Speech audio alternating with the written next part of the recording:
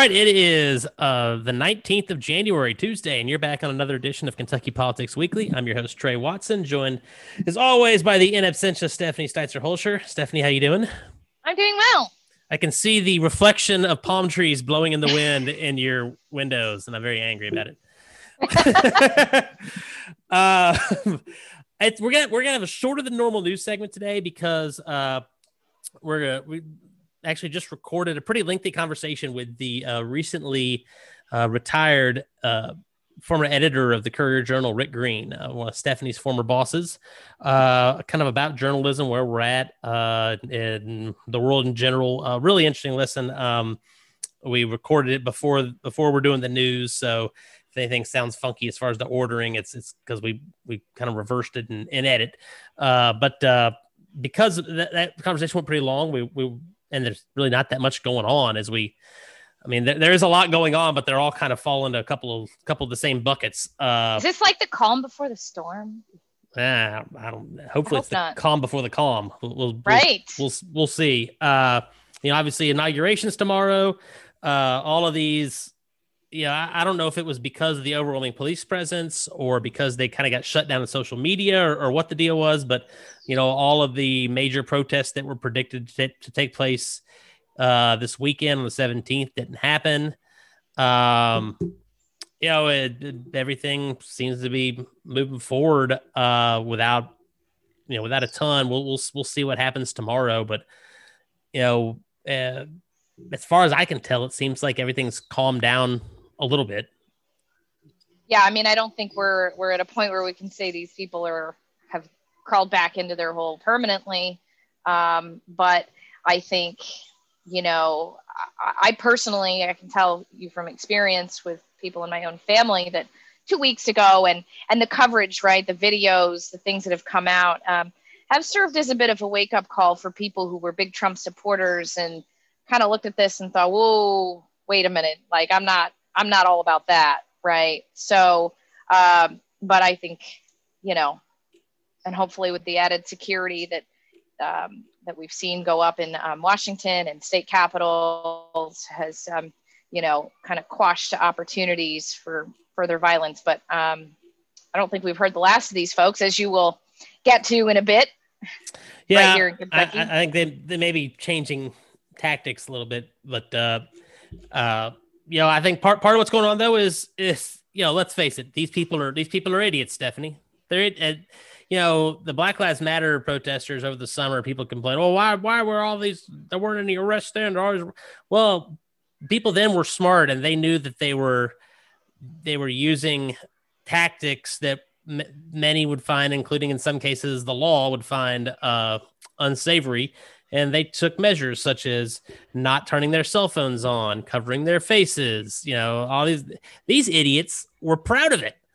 And it is proving to be their downfall. That one by one, these morons are getting picked off nationwide thanks to a variety of their cell phone data, from their towers.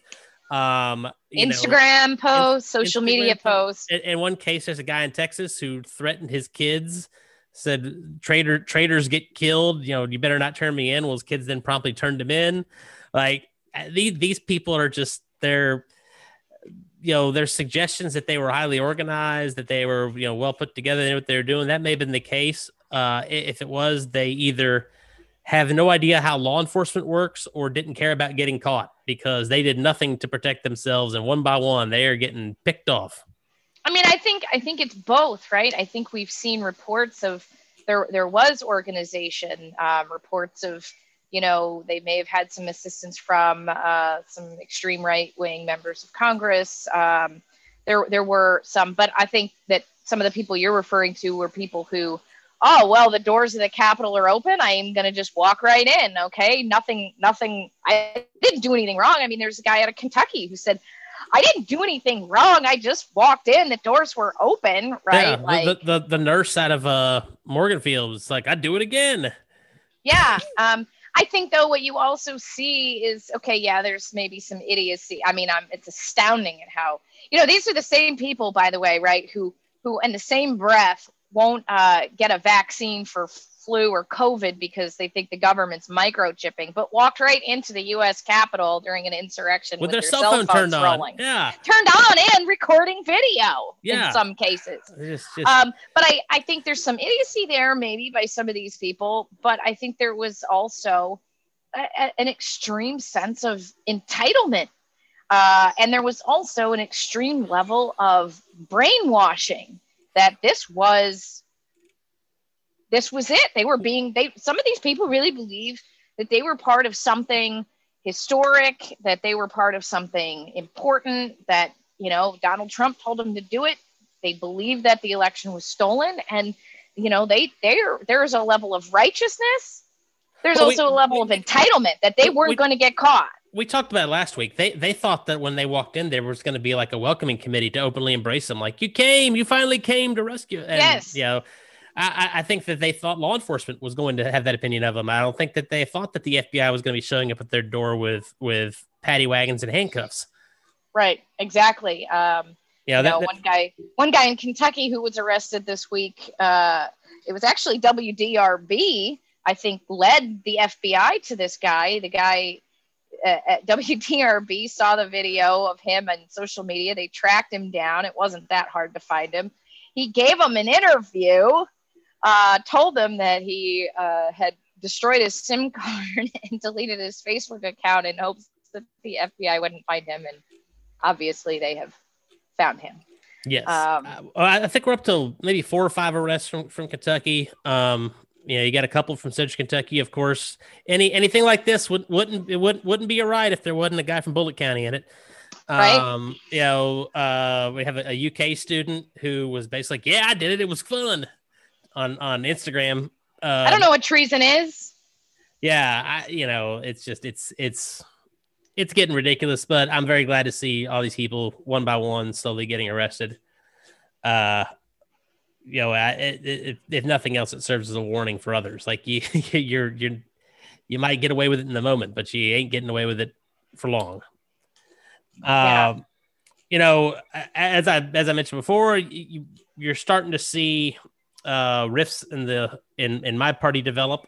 I guess that's an understatement. Some would claim, I suppose, that I'm doing my part in that role. I'm sure listeners to the program probably read the op-ed I had in the Herald Leader this weekend. I won't kind of rehash that. If you want to go read it, I suggest you do. I'm pretty proud of it. I think it excellent piece.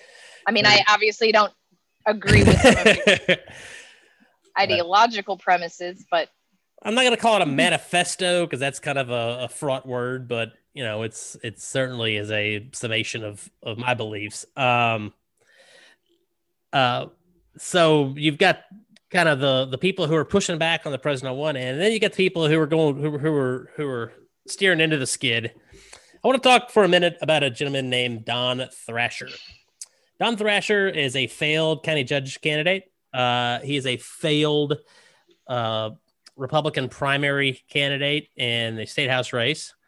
And he is the current Nelson County Republican Party chairman. And he is kind of spearheading this call to have a special meeting of the Kentucky Republican State Central Committee to pass a resolution of some sort, basically demanding that Mitch McConnell support the president, and kind of all this whole list of things. A couple important things to know about Don Thrasher.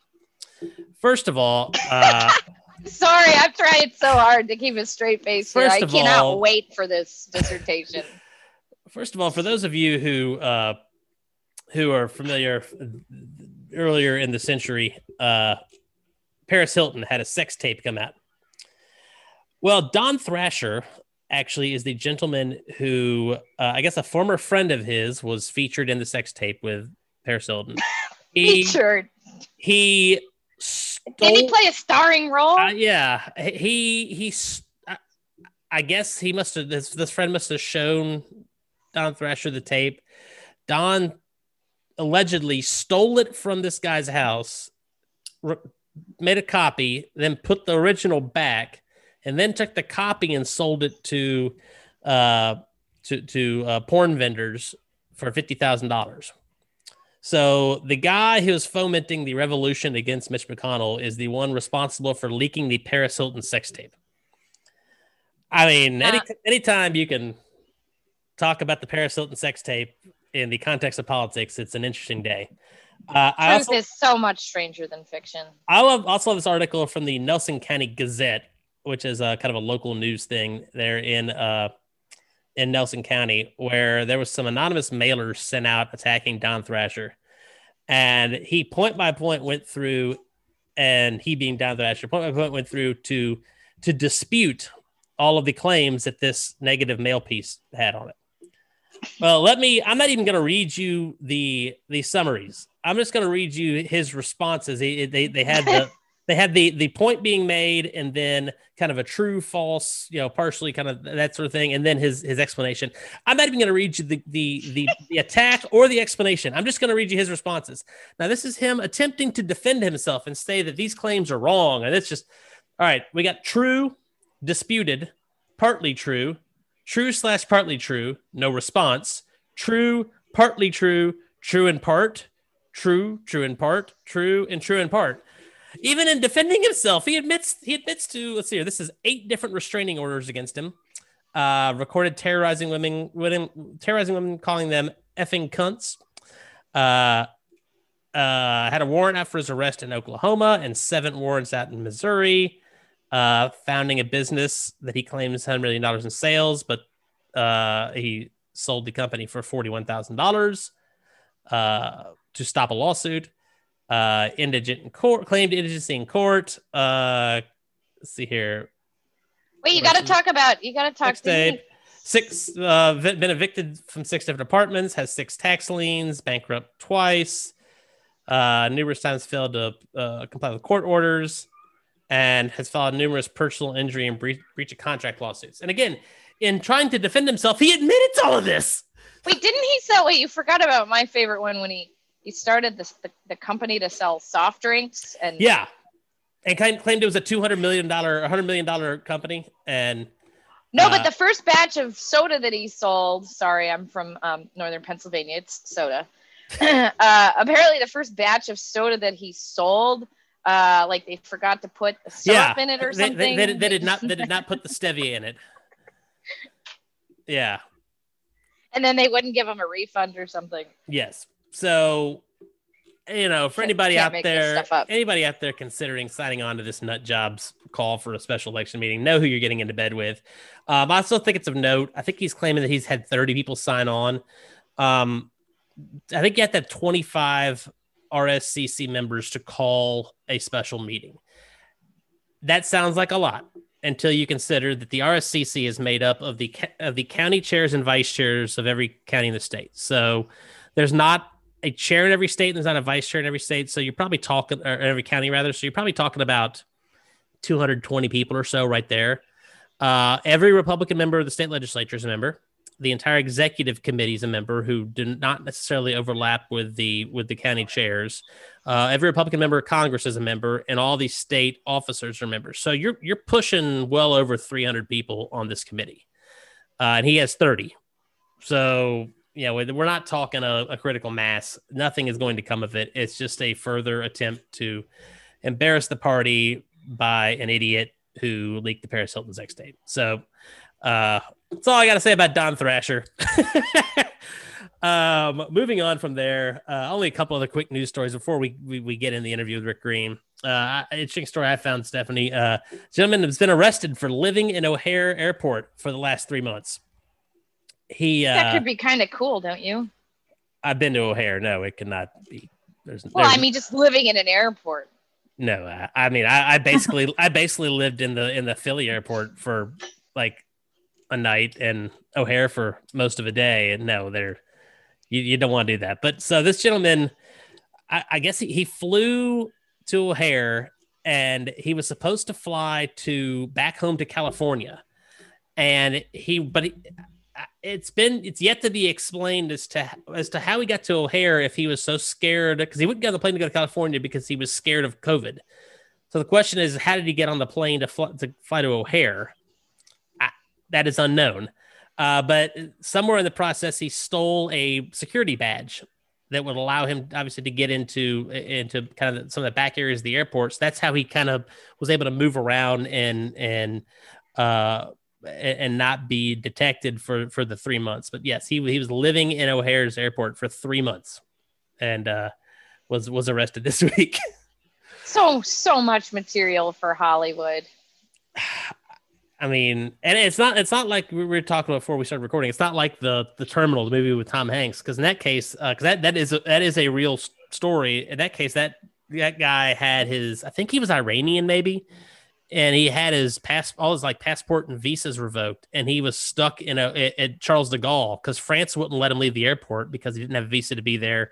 His passport had been suspended to go home to his country of residence, and so he was kind of stuck as a man without a country. At de Gaulle for like a couple of years. This guy just was scared of COVID. He had a ticket. He was scared of COVID to get in the plane and wouldn't get on, decided he was just going to live in O'Hare. I don't know what his in-game plan was, but interesting. I guess the last news story I got to get to before we get in the interview is happy birthday to Dolly Parton. Yes. Vaccine maven. Has anybody checked? Has she gotten the COVID vaccine yet? I mean, first of all, she partially fund it. Yeah. She should have been like second in line, I guess. I don't even know who should have been first. I would assume so. I know Willie got it this weekend, got his first shot. Yes. So, that's I saw today Loretta Lynn got it. Did she? Well, yes. Loretta Lynn, my dad always told me that it was everybody in Nashville hated the fact that the album she did with Jack White was so good because it meant people had to say good things about her.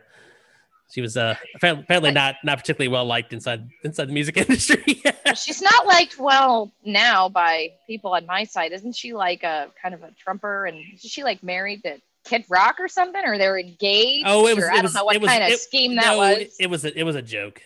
It was a joke. It was a social media joke. Yeah, I missed the punchline. Oops.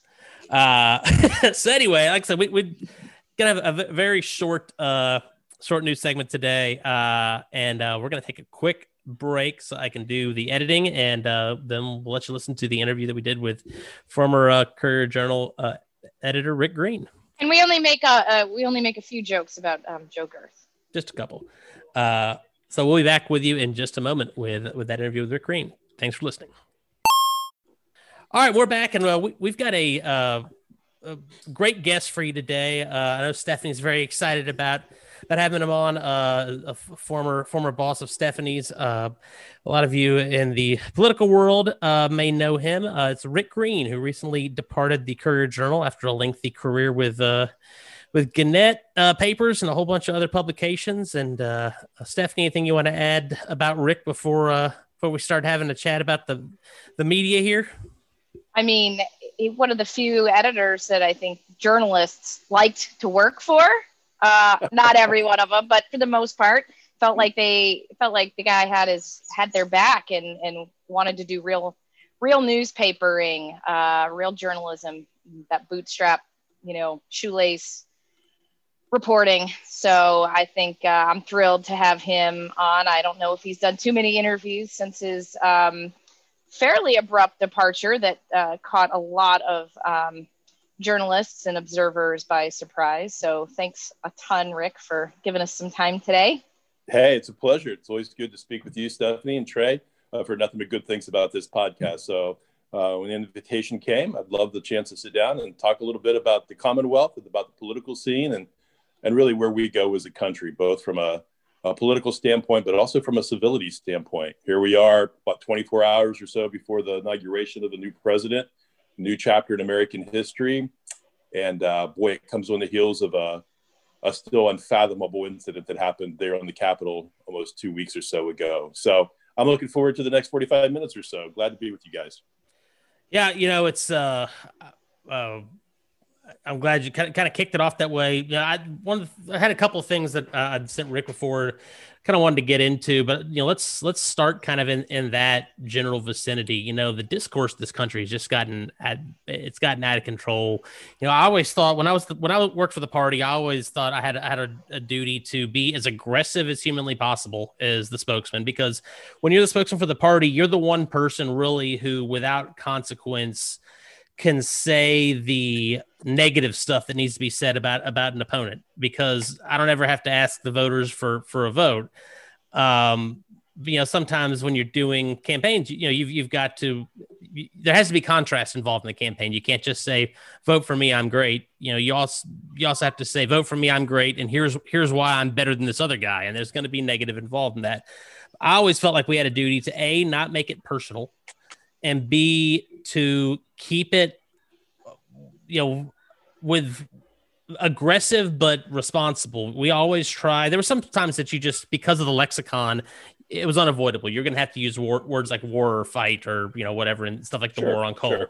Yeah. But we always tried really hard to think about the words that we use to be, responsible. But man, it's gotten where those sorts of words, calling people Nazis, talking about war or fight, or, we got to go, just the verbiage is used. And I think it's both Republicans as Democrats, and you see it, and cable news is especially bad, but some in print as well. I guess let's start with just talking about the kind of how the discourse has progressed, and A, what do you feel like the driving causes have been, and B, what role can the media play and what role has the media played in encouraging it, not like cheering it on, but being a part of it growing, and what role do you think the media can play in helping tone it back down a little bit? Sure. So I often tell not only the staffs with whom I've worked, but also community groups, Rotary clubs, and conversations with readers, that we live in this golden age of storytelling. Over the past 20 years particularly, never before have we been able to tell so many stories told in so many ways across so many different platforms to so many readers. It's unprecedented. Our reach, the voices that we have, the amplification of grid journalism, but also irresponsible journalism. And I think in particular, Trey and Stephanie, I know that you've had conversations with some of our mutual friends about this, in that we have seen the explosion of the lack of civility that I think aligns with the explosion of what's unfolded on cable TV, as well as social media. Listen, anybody who's got a smartphone and an opinion in the bowels of their home's basement or in the bedroom of their mom can spread and spew all kinds of negativity and lies and misinformation. It's just something as crazy as what's unfolded with QAnon, but it's also something that's as blatant as what we see every night on our TV sets. I'll tell you a story. My mom back in Ohio, I grew up in Ohio. My birth family is actually from Louisa, so I've got really strong feelings about Kentucky and the people and my familial roots here. But my mom lives back in Eastern Ohio. My mom thinks that Fox News is the greatest thing. And she, is one of those folks who will cheer on Rush Limbaugh and Sean Hannity and all those folks. And that's all she watches. My mother-in-law lives here in Louisville, and I'm convinced that she thinks that Rachel Maddow should be sainted. She is a big advocate of MSNBC, and even though she flips back and forth occasionally, her whole world and her opinions are centered around the voices that she hears on MSNBC. And I think in a dichotomy, that's really, in a snapshot, that's where we are as a country. I think that the explosion of cable TV, these political shows, these opinionated entertainment shows, let's call them for really what they are, particularly I think coming out of the Fox network, as well as the explosion of all the different social media platforms, has just fueled what we have seen, in particular the past 10 years. I think if you go back and you take a look at what was the rate of cable access for Americans during the Clinton era versus today, it's unprecedented, the reach of cable and how I think that messaging has just permeated across America and has helped fuel the strong feelings on both sides of the political aisle and what things that we have seen. Listen, I'm not a political guy. I mean, I love politics. Stephanie knows that. I love politics. Incredibly immersed in what's unfolding in Kentucky, but I'm not a partisan. I'm still an editor at heart, and I always will be, and I don't share my personal political feelings about things. But but there are fingers that need to be and can be and should be pointed at both sides of the aisle. I'm gravely concerned about what we're seeing as it relates to these giant media organizations, particularly on cable, that are for profit, that are dependent upon eyeballs, dependent upon ratings, dependent on the advertising support that come with those ratings. And I think that's what's fueled a retreat from the kind of journalism that Stephanie was talking about, that I care about, which I know you guys care about and appreciate, and frankly, that a lot of our readers demand and deserve. You're being held hostage by your TV ratings because you need the advertising dollars to fuel the stock price, and it's this incredibly dangerous cyclical pattern that we've gotten ourselves into as a country. And I think we saw it front and center last week. I truly believe that. I'll say. I remember listening to Rush a little bit when Rush first started, and it got kind of to the point where I didn't care that much for it. I watched Fox News. I probably have watched Fox News regularly, and I can tell you the minute that I stopped watching it with any regularity is they had a teaser going to break, and they said, "Are attractive couples more likely to have girls? We have the surprising answer of a new study coming up after the break." And I thought, what the hell is this? But all these.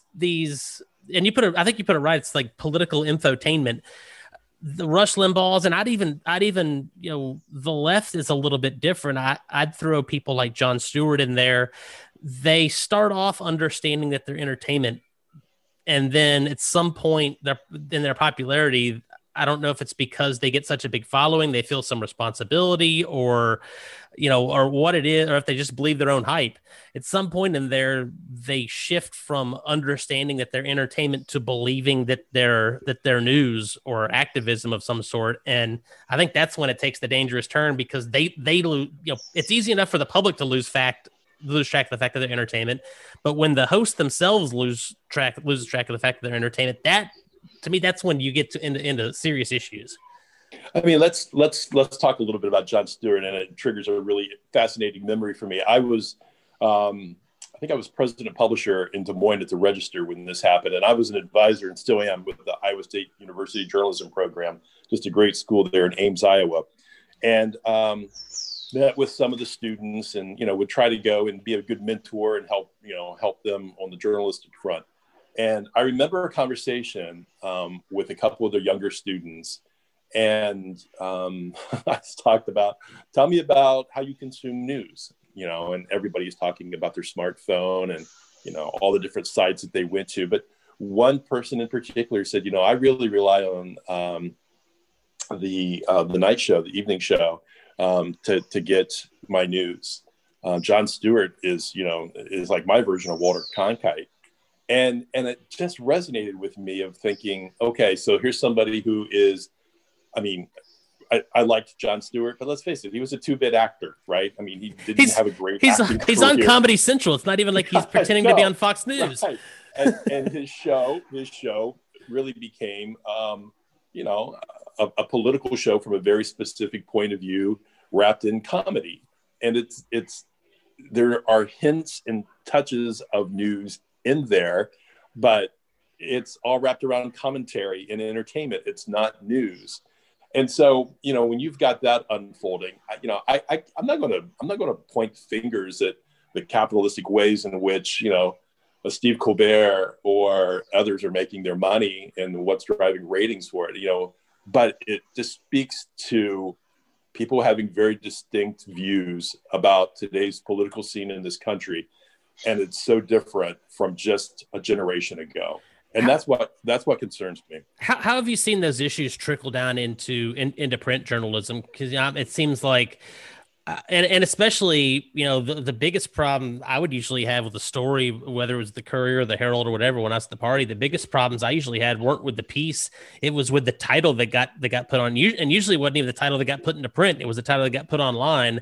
There would be some level of disconnect from the actual content, but it was written in kind of a clickbait way sometimes. Have you seen those kind of issues, especially as the mid-sized papers, an issue we'll get to in a few minutes, the mid-sized papers either struggled or got snapped up by the McClatchys and Gannett's of the world? How have you seen those issues trickle down into your venue?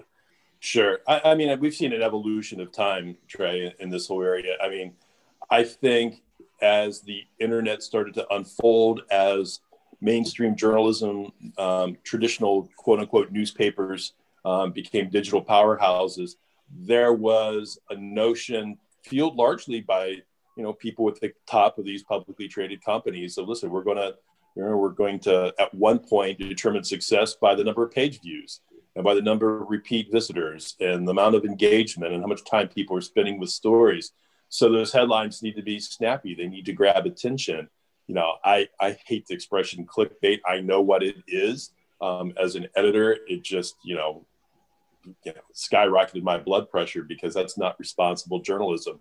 But let's face it, you get an inexperienced journalist who is charged suddenly with writing headlines on their own story, which has become the case online. And they want to write as snappy of a headline as they possibly can to draw eyeballs. I have friends in the business who have long lamented that their overall success in the eyes of their supervisors, their editors, and those above them have been determined by, how many eyeballs they can get on the story. So of course, some folks are going to be irresponsible, I think. And I would like to think with the maturation of news sites on websites and in the digital space, there's a greater understanding that accuracy and credibility are the things that at the end of the day are going to determine our success. I have said it for years and years and years. I never considered myself a digital first editor. I considered myself a quality content editor first, meaning let's find great stories that nobody else has. Let's make sure we're accurate with it. Let's make sure that we've got everything right. And then you leverage every single tool, every single lever you can pull at your disposal to make sure that story is shared around the world if you possibly can. But it starts with great content. I don't care how large your digital desk is. I don't care how well you know social media and all the things that you can do on Twitter, Facebook, Instagram, and every other platform that's out there. If you don't have great stories, readers are going to see through it. And I think that is a sentiment that I hope and I believe is starting to be accepted by more and more editors. The competition is intense. We're seeing the continuation of places like Axios and other news sites that didn't really exist a decade, 8 to 10 years or so ago, that's putting more and more pressure on all these newsrooms. But to your point, some of these mid-sized newsrooms across America that we're seeing too. So, that's just a really long-winded way of saying, I think that we're at this pivotal moment in American history. I believe that journalists that are of clear heart and are driven by the greater good are what ultimately will make a difference in where we go as a country. I truly believe that. And I don't think that's being naive. I know it's being idealistic perhaps, but I also am a firm believer. I've wrapped myself in the First Amendment since I was a kid in high school, guys. I mean, I've been working for newspapers starting when I was a high school sophomore. I will go to my deathbed believing that the First Amendment is 45 words that change the world, right? And we have an obligation and a tremendous responsibility to make sure that we uphold that First Amendment and we do right by those people who helped defend it in generations that preceded us. So I am concerned about the things that have unfolded, but then I also have had the pleasure of seeing and working with great journalists like Joe Sonka and with Philip Bailey and Chris Kenning and Joe Girth, Morgan Watkins and others at the Courier-Journal who I know their heart. I know the kind of journalism they want to do and are delivering. And I believe that the more we really, really hold up a mirror to our communities, to our Commonwealth, let the readers decide. I don't need Sean Hannity to shape somebody's opinion.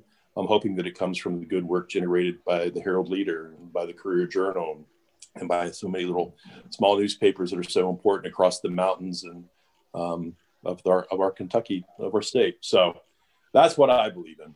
Well, let's not say anything that will boost Joe Girth's ego, please. That's not what this podcast is about. I'll tell you a funny story. So Joe Girth, I think Joe had a little bit of skepticism when I arrived in May of 2018. Who's this guy? What's he about? What has he done? I was a pretty loyal soldier in Gannett and had traveled the Gannett circuit, working really hard to build great newsrooms and great staffs and just do the work that needs to be done at a time of sustainability in our pursuits of it. So Joe had some suspicion of me, I think, when I first got there.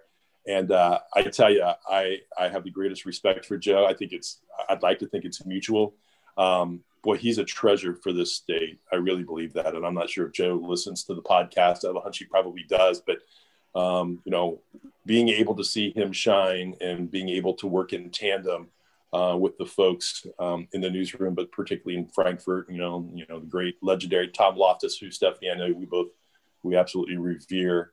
I saw it all come together, in December of 19 with the Matt Bevins story and how we all worked together so passionately and so fervently for those 2 or 3 weeks there. But Joe Girth is a great treasure for the Commonwealth, and I hope he's around for a long, long time.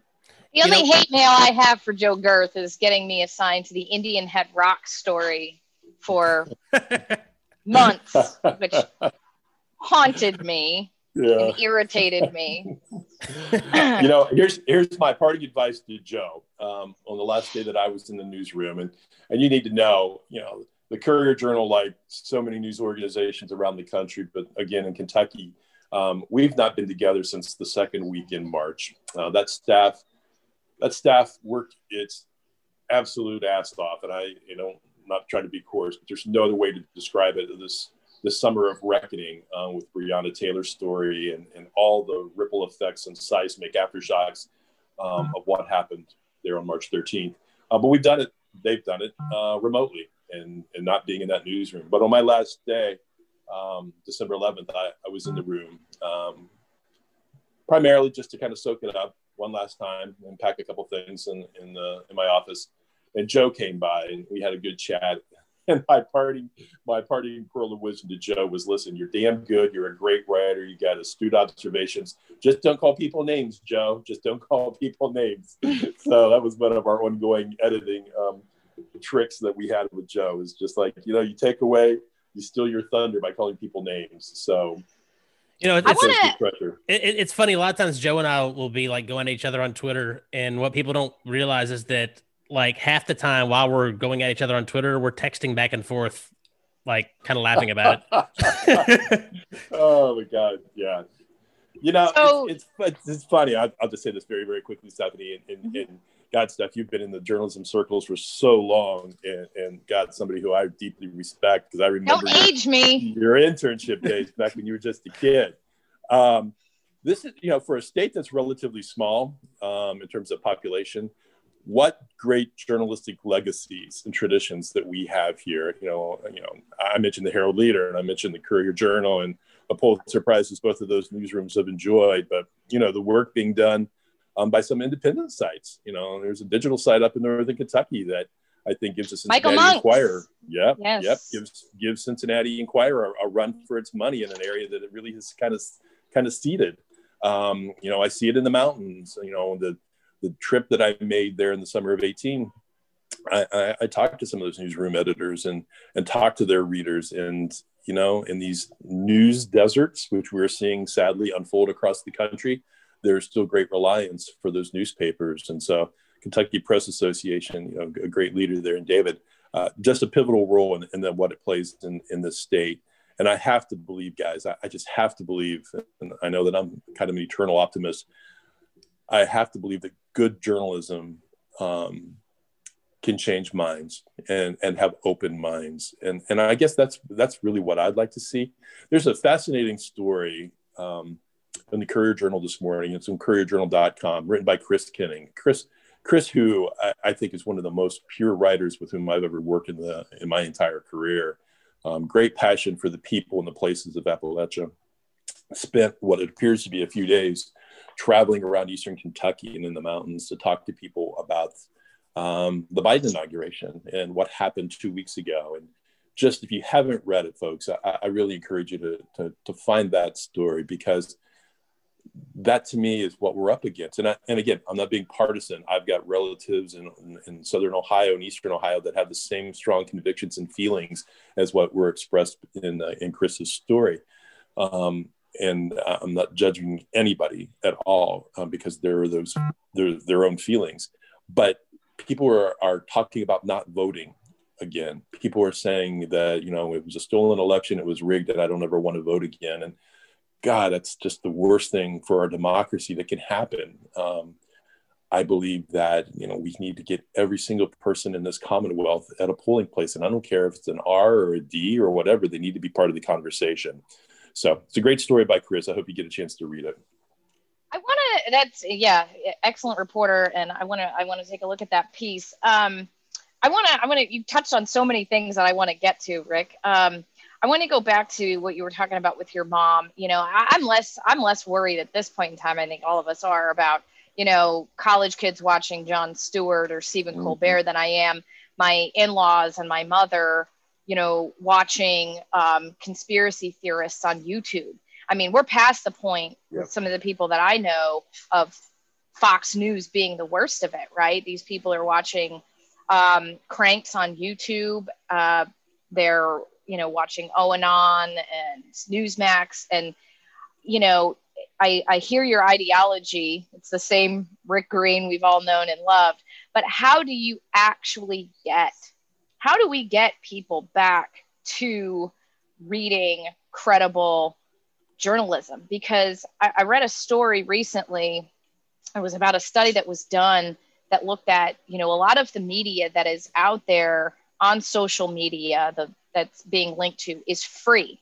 Things like Breitbart. You don't have to have a subscription to Breitbart, right? Right. The credible media has to feed its reporters. So it's not free. And that has, I think, contributed in a small way, at least, to the shift to wanting to consume this lack of credible media. All of that's a long-winded way into this question that keeps me up at night. I haven't been able to celebrate Trump going away tonight because I don't think that the conditions that gave us Trump have gone away. They've worsened. I want to understand, like my grandfather who passed away this year, he was an old school factory guy, blue collar worker, rural Pennsylvania, Appalachia. He came home at night from the factory job, 5 o'clock shower, sat down with the evening newspaper, then watched the 6 o'clock news, the 6:30 news, and, Wheel and Jeopardy. I don't see my parents doing that. They're not reading their local paper. They're not watching the local news. They're getting their news. They don't know how to judge the credibility of information. How do we get those people off of this garbage and back into credible journalism? Do I need to buy my in-laws a subscription to their local paper? I mean, how do we get people back to credible journalism? Well, first, absolutely, most definitely, you got to support the local journalism so they know the news that's going on in their hometown. And Sean Hannity sure as hell isn't going to be talking about it, right? Stephanie, I mean, what you're asking is the $840 billion question that everybody's wrestling with right now. I don't know what the tipping point is. I say that with great concern, but with honesty. I don't see these publicly traded media companies retreating from the ratings and suddenly seeing the light of day and saying, okay, now we're going to be, completely holistic in our reporting. We're going to put commentary on the shelf or in only specific times and not make it our incredible, daily staple. I'm concerned about what's unfolding across the country. And if you ever had any doubts about that intersection between media and politicians and their followings, you're spot on. What we saw on January 6th and the videos that have emerged, almost daily, sometimes hourly in the 2 weeks since then, it should be a grave concern. And I don't care if you're a Republican, a Libertarian, a Democrat, a socialist, independent, whatever you may be. Anyone who is an American needs to be concerned about what unfolded in that insurrection and the language that was used, the acts that were taken, the disregard for country and constitution. That's my personal belief in that. We've not reached yet the tipping point, Steph. And I think that should keep all of us awake. And I would like to think that Rick, I wanted some optimism here. I can't offer it to you in there. I mean, let's face it, I think that journalists have even greater obligation and honesty to truth squad stories and to call bullshit whenever certain theories emerge or certain lines of thought come from the bowels of the internet and some of these highly, non-credible sites and stories that emerge with it. We've got to continue to do our job. We have to work even harder than ever to turn on the flashlight, to cast open the windows and let the sunlight come in and show the truth and be the antiseptic that we know the great media should be. We need to work even harder with that. But at the same time, Stephanie, I think there are forces of discontent that are going to continue to fuel the feelings that are out there. It's so scary when you go and you listen to these voices that took over the Capitol building for those 41 minutes or so 2 weeks ago. And they're our neighbors. Some of them are our relatives. Some of them are highly respected individuals in our community who have viewpoints. And again, I don't think it's a matter of being a Republican or a Democrat. It's just not believing in the political system and believing in the American way. And so, is there optimism for me? Of course. I'm always going to believe in the First Amendment. I'm always going to believe in the power of great, meaningful, revelatory journalism that is fair and is accurate and credible. What concerns me is when you have players who don't play by those rules, who put profits above content, who put a premium on discontent in the pursuit of ratings over the truth and accuracy. I'm really worried about where it might go because I'm not seeing the same sense of unity. I'm not feeling the same kind of messaging coming from any place from Eastern Kentucky to Frankfurt to Washington, D.C. that we saw and we felt on 9/11 as a country, where there was that sense, where we all came together and we were rallied in our grief and united in let's figure out how this happened, who's to blame, and let's let it never happen again. I've been saying it for a long time. I think if 9/11 happened today, politicians on the extreme right, people in rural America would say, well, those elitist New Yorkers deserved it. You wouldn't see anything. I think you're probably overselling that, because I think the difference was that was foreigners who looked different than us and believed different from us that perpetrated that attack. And this attack's just harder to deal with because, Rick, like you said, it is our neighbors and our relatives that perpetrated this, who've been brainwashed by as I referred to him in the Herald Leader this weekend, a 2-bit wannabe dictator, who is. I will say one thing, for media, I think one positive step that the media can take, and, Rick, I don't remember when the timeline was that it happened at the Courier, but I was very critical for a while once Joe Girth moved from reporter to columnist, that his pieces were appearing just in the body of the paper, right?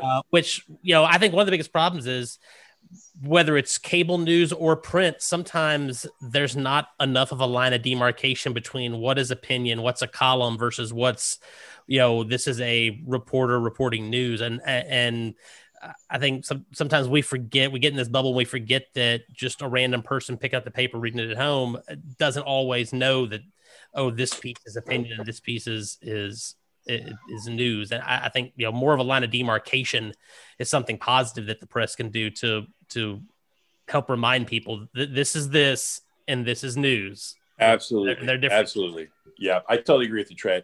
Vita Morgan, who oversees the opinion section at the Courier Journal and directs the work by Joe, she and I both came together. I can't remember, sometime in early 2020, and moved Joe to the opinion page for that very same reason.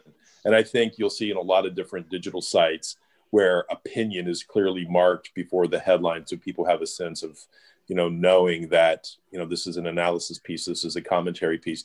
But here's the thing that's fascinating to me, and we were talking a little bit about this before the podcast began.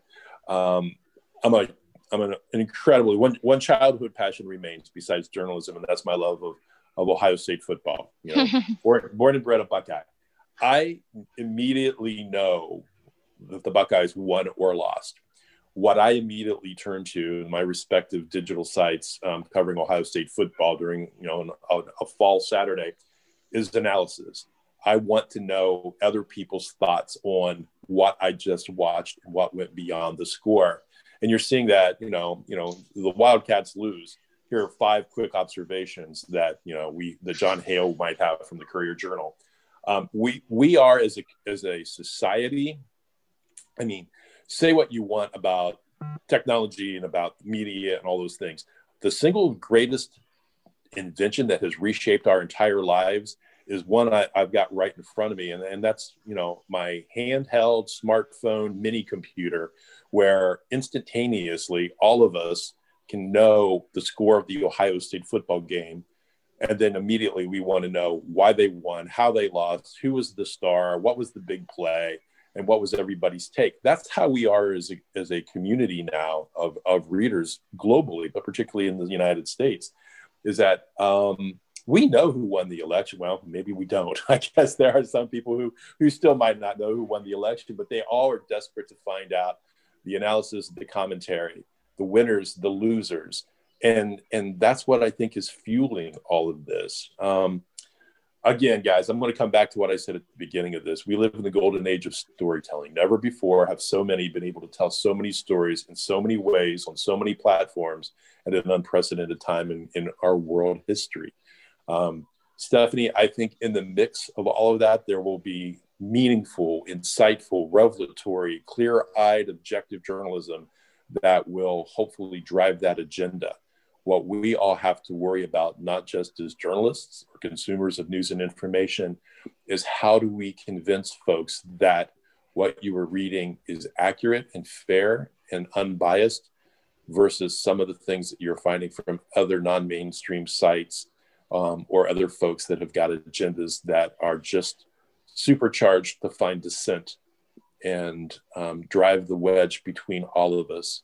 And hey, I'm not such a Tom Clancy fan to disbelieve the fact of the role that outside forces play in all of this. We saw it in the 2016 election with the Russians. Now there's talk about the Chinese involvement.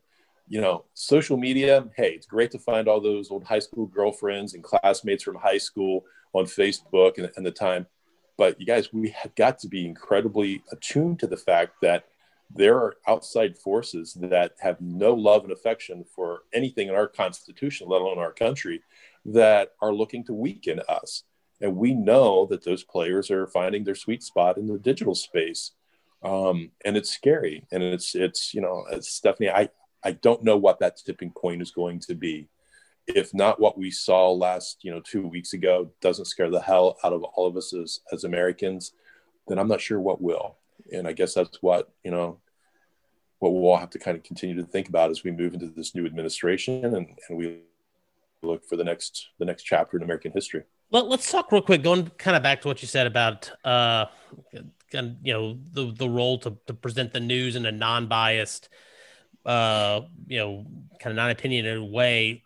There is this new thing. I think that it kind of got exposed really heavily at the New York Times, specifically over the summer, where you do have a younger generation of journalists coming out of journalism school who believe that they have a duty basically to be a journalist and an activist. How do you see that jiving? Because that's one of the things that I hear the most of from because obviously by and large, I'm not going to say all, but generality, my side of the aisle are not the ones that are being not the ones that are being represented coming out of journalism school. How do you see that affecting where we're at? Advocacy journalism. I think that's the phrase that you're looking for, Trey. Yeah. Boy, I tell you,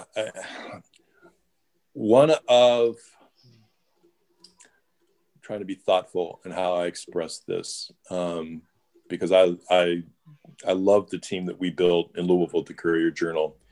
I'm a 50-something white guy from Ohio, and despite my best interests and my relationships personally and professionally, and working incredibly hard to understand everybody's experiences, my world is limited to what I was raised in and the experiences that I've had as a person, as a professional. I can't imagine the heartache and the heartbreak that so many felt as this whole Breonna Taylor story unfolded. And again, I'll never share my personal feelings. I will never share the thoughts that I have about police and about all the things that have unfolded. That's not my role. I will always be a journalist and walk that line. But what's important is trying to make sure that the staff of those journalists remember the rules of engagement as it relates to putting aside their own personal feelings and experiences and just trying to stick to the facts of that story and so many other stories that emerged over the summer. Credibility and accuracy and fairness, those are the things that we wrap ourselves in and go to sleep at night whenever we are in mainstream media, in a place like Lexington or Louisville, in those newsrooms.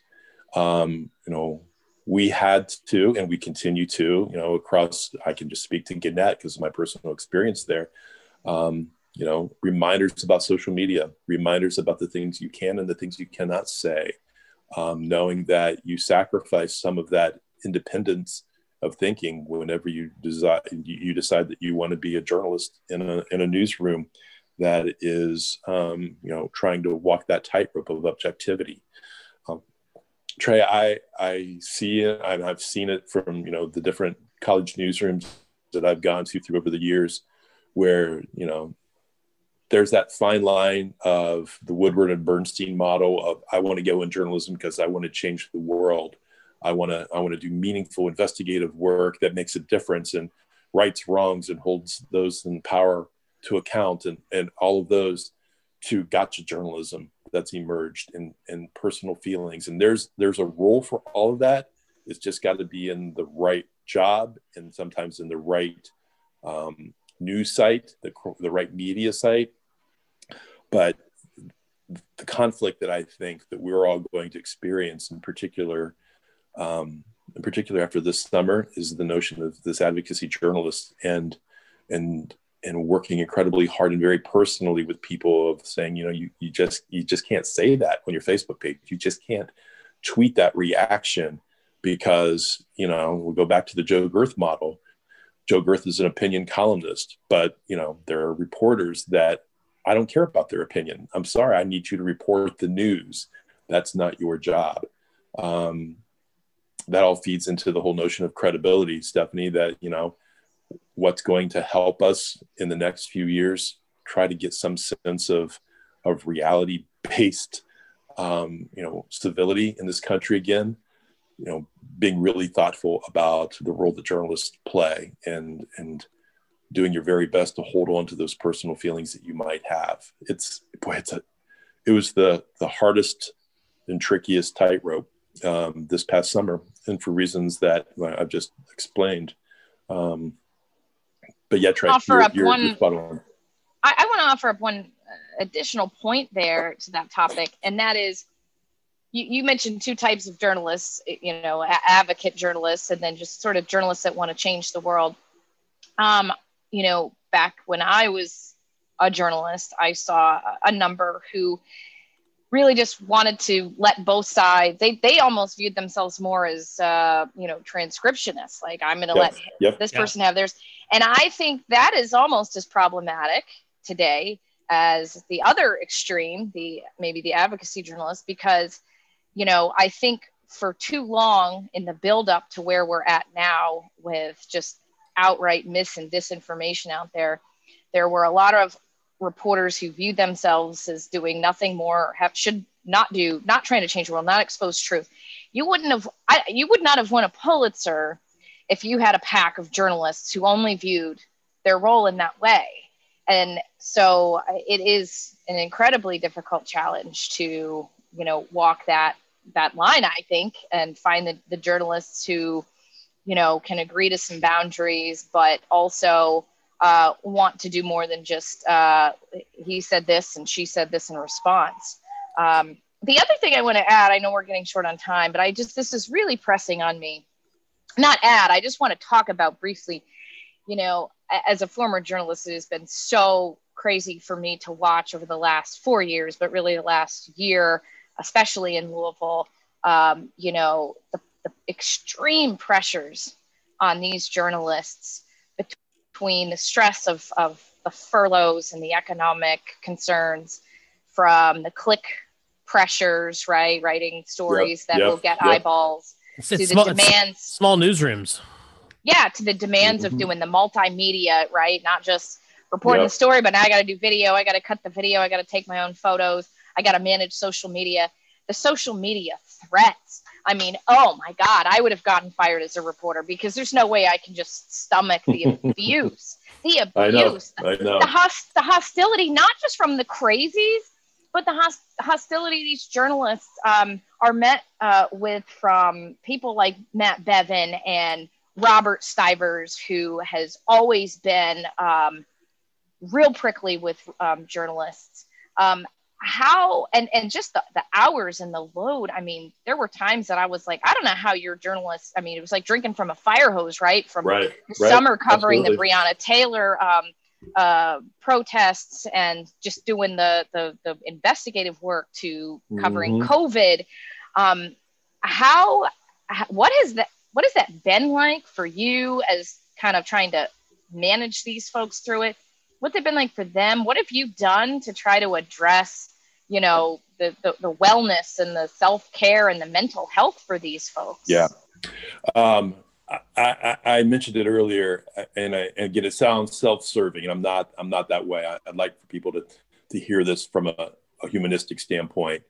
I have great respect for the frontline responders and the medical teams and all the great folks that have been, so intimately involved in the pandemic. I just can't even put into words my respect for those folks. And but I will tell you that seeing it firsthand from mid-March through mid-December, before I left, that people have no idea the absolute hell so many journalists, not only in Louisville, but around the state and around the country, have endured. The personal attacks, the physical attacks of, covering the protests that unfolded in the spring and in the summer, of reaction from law enforcement. Obviously, we've seen, the threats that continued even 2 weeks ago. Murder the media was scrawled on one of the doors. Murder the media. I mean, this is where we are as a country. This isn't about me. It's about the 64 other journalists that I worked with at the Courier Journal, the long hours, and the absolute hell so many of them went through to tell the stories.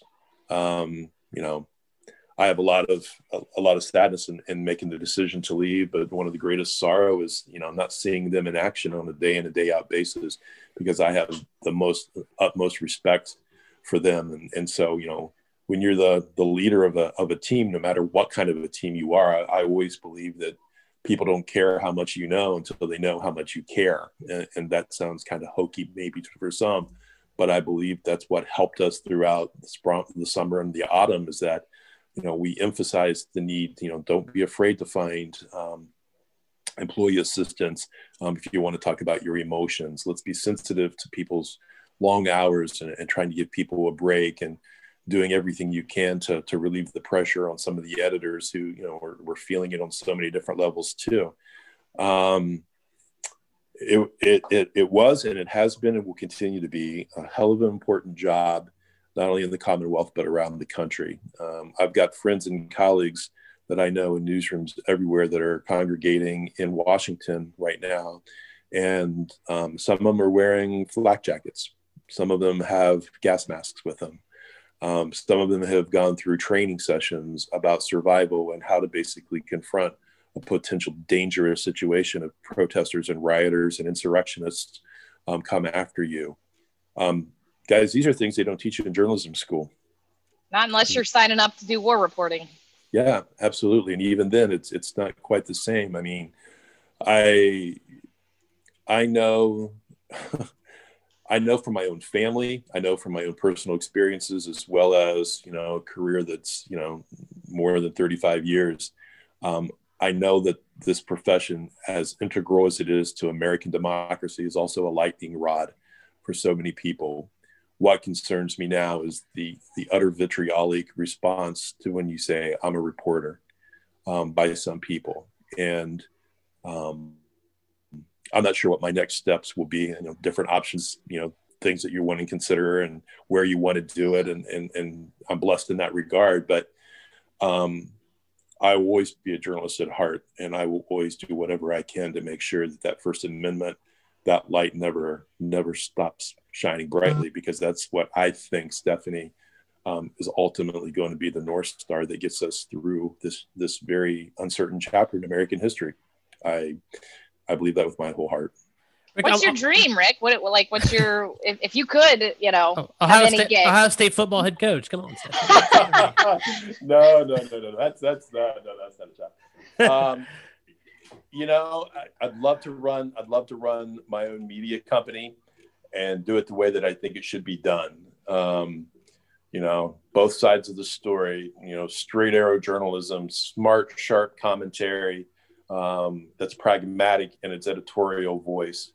The entrenchment that I see in Frankfurt, and again, this is not me being partisan. I'm not trying to show me being a Republican, Democrat, or whatever, but just as a citizen, as a taxpayer, the entrenchment of positions, there are so many important issues in this Commonwealth that don't involve the Second Amendment and don't involve abortion.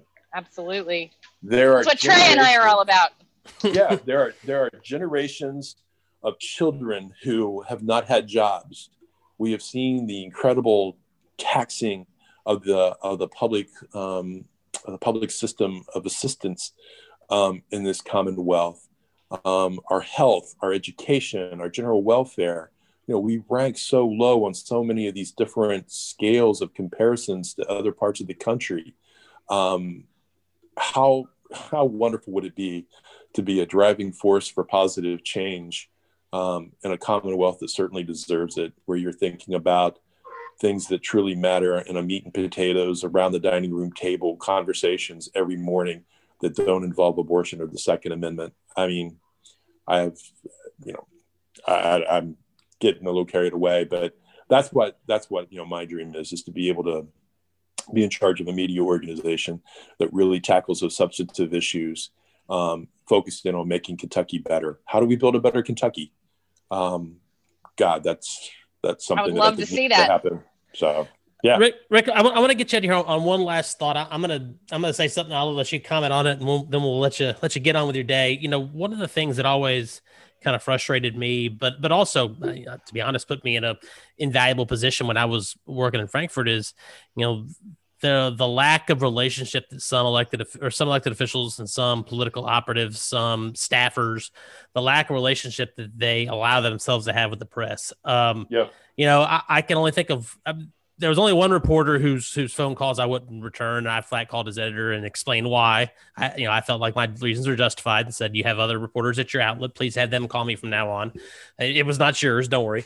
But I always sought to develop a relationship with people, and Tom Loftus would call me about once a week and just say, "Hey, what's going on?" Joe Girth and I could text jokes back and forth while we were yelling at each other on Twitter. Philip Bailey's become a pretty good friend of mine. Even Joe Sonka, who he and I have had personal run-ins before he started working at the Courier. We can still trade stuff back and forth. I always felt like there's more benefit to being, if not friends, at least cordial with these guys than attacking them. We have a lot of elected officials, a lot of staffers, a lot of lobbyist types that listen to the show. If you could give them one message as far as putting together a relationship with the press, that the off the record relationship that allows more trust to create better on the record content, what would be the message you would want to give to those guys? Yeah. I've always believed that we win with people. And my tenure as a reporter and carried over as an editor, no matter where I was built around relationships in the community. Listen, you might not always like everything that we write. You might have a difference of opinion with an editorial. You might have, a a personal beef with somebody, but it's got to be built around respect. And as I think across our country, and this is not confined to just journalism, guys, but the days of Tip O'Neill and Ronald Reagan getting together and closing the doors and making things happen are over. Say what you want about Newt Gingrich and Bill Clinton on both sides of the political aisle. Everyone's got their own distinct thoughts about it. There were some incredibly positive things that unfolded when they both were in power in this country, because they found ways to overcome their differences and find common ground. We have to, in this Commonwealth and in this country, we have to find more common ground and greater trust if we're going to move forward. There are amazing journalists in this state. And there are some folks who might have their own personal agendas. There are some incredibly smart and insightful and broad-thinking politicians in this state who really do want to pursue the greater good. And there are others who have just a very narrow, self-minded approach to politicking and leadership. Trust your reporters. Reporters, you got to trust some of the politicians. You've got to find common ground. We all have important jobs to do. You talked about Bevan, Stephanie. We were able to tell that story because we were dogged. We knew that this was a story that no one else was going to tell. And I'll be damned if we were going to give it up to any other media site in our state or around the country. And we did that with tenacity, but with also a clear-eyed approach to what's the truth, what do the records show, what are people saying about it. Trey, I am going to end this on an optimistic note. Absolutely. I believe in the First Amendment. I believe that at the end of the day, people in Frankfort that are elected and those that are not elected are going to be motivated by the greater good. We have this unbelievable potential in the Commonwealth and around the country to be better than what we are in every way in which you measure us. And I would like to think that that's ultimately what's going to drive us in the years ahead, and not this petty bickering and focus on issues that aren't going to make a big difference in the lives of Kentuckians. Let's give people opportunities and chances, and let's try to find the good in what it is that we try to do, both journalistically as well as politically. I believe that can happen, and if that is, maybe we can become a model for civility in the United States, as opposed to being a poster child for educational lapses, for health concerns, for abusing our children, and all the other negative facts that define the state right now. I'd like to say that I live in a better Kentucky, and I think there are a lot of people out there that would like to say the same thing. All right. Well, Rick Green, thank you for coming on the podcast with us today. We really appreciate the conversation. Hey, guys. Thanks an awful lot. Stephanie, thank you so much, Rick. Use that sunscreen, okay, kid? We've gone through 7 bottles. Oh my God! I really enjoyed it, guys. Let's do it again. All right, thanks so much, Rick. It was awesome. As always, you can get us wherever you stream podcasts. If you get us on Apple Podcasts, please be sure to give us a review, and we'll be back with you on Thursday with our guest Dave Baker. We'll talk some UK sports and some politics with Dave, and we'll see you on Thursday on another Kentucky Politics Weekly.